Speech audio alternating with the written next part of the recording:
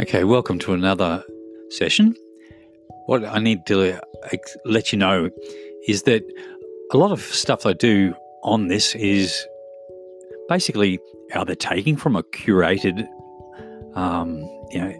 element of stuff that I read, or it's just a bit of my musings on stuff. So you get a bit of a mix of everything as we go along. And I've thrown this one in about money is only for the purpose of getting people to think about money. You know, a lot of people now just think about debt as the way to go about it. Whereas, like now that, I've got a few years on the clock, I remember when savings was a good thing and everyone saved for something.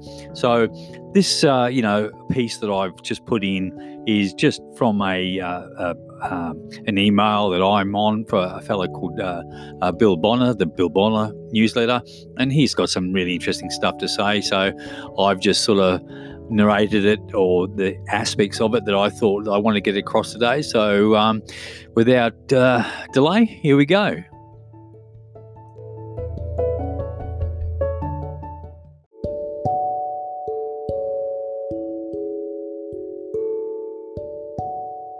This is a curated post from a man I listen to called Bill Bonner, and he's a wonderful way with understanding money, government, deep state, etc. like that. You can call him a conspiracy theory because he just works on actual facts. But I love the way he explains things, is that money is not wealth. It just measures and presents wealth, or represents wealth, like the claim ticket on a car in a parking garage. In our post-1971 money system, based on fake money that represents no wealth or measures badly, that this new money enters the economy as credit, and that the credit industry, i.e. Wall Street, has privileged access to it. The working man still has to earn his money, selling his work by the hour.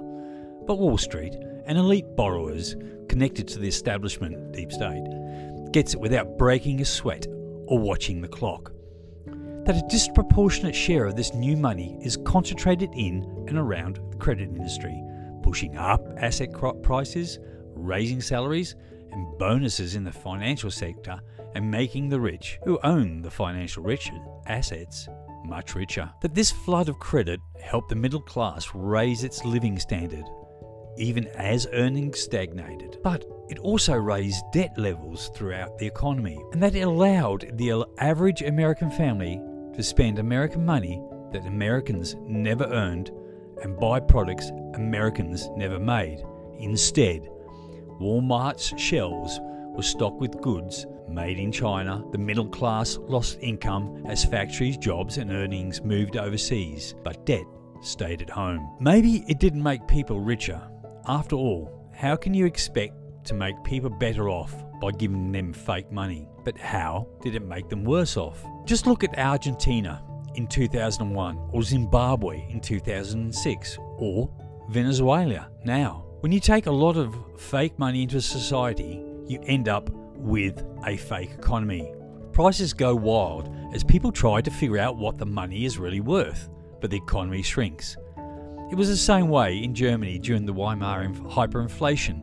People stopped producing. You might have 1 million marks or billion marks in your pocket, but you couldn't find a bar of soap for sale. But wait, I know what you're thinking. We imagine these are all hyperinflation stories. We don't have that now. Instead, we have much less inflation. Prices are almost stable. Yes, for now. The inflation is in the asset sector and in credit itself, not in consumer items. But the phenomenon is much the same. Fake money is giving grossly distorted information to everyone. In Manhattan, we are told that an ordinary apartment is worth $2 million. But in Geneva, where interest rates have turned negative, we are told that $2 million is worth nothing. You will have to pay one of the banks to take it off your hands. Without honest money, real saving, and true interest rates, businesses and investors have nothing to guide them. They're lost in the woods. Few want to do the hard work and take the risks of long-term capital-heavy ventures.